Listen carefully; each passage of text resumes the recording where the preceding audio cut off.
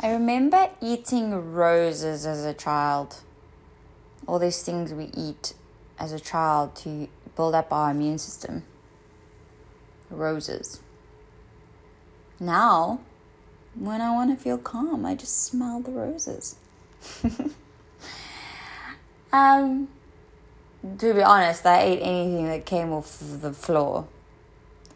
I didn't eat sand, but I didn't mind it being in my mouth.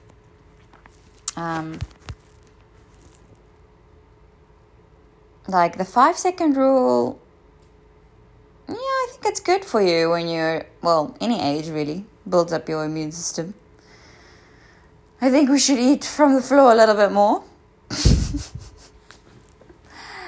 Try new things, smell it. If it smells good, maybe try it. If it smells too edible, maybe no. I don't know. But rose tea is amazing. Also the oil, the hip rose is so good for your skin. I think hip rose is better than rose because rose is a bit more fragranced and hip rose is a bit more wild. Or wild rose is also good.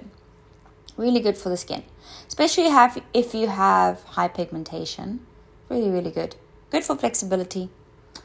How do I know this? I have also studied some massage therapy.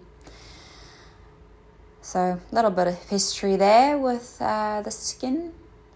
I have a combination of strange, very unorthodox skills. It's nice being able to look in different things and not just limit yourself to just one thing. Again, if you would like to only specialize in one thing, then be my guest. But be a little bit good at everything. Mix it up. Smell the roses. See what you like. Usually your body knows what it needs. Or even just what fragrances should be around it. As you fast,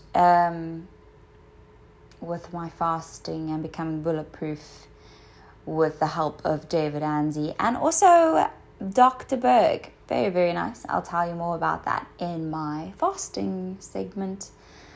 But yeah, when I was younger, I ate roses. I think that's the weirdest thing I ate.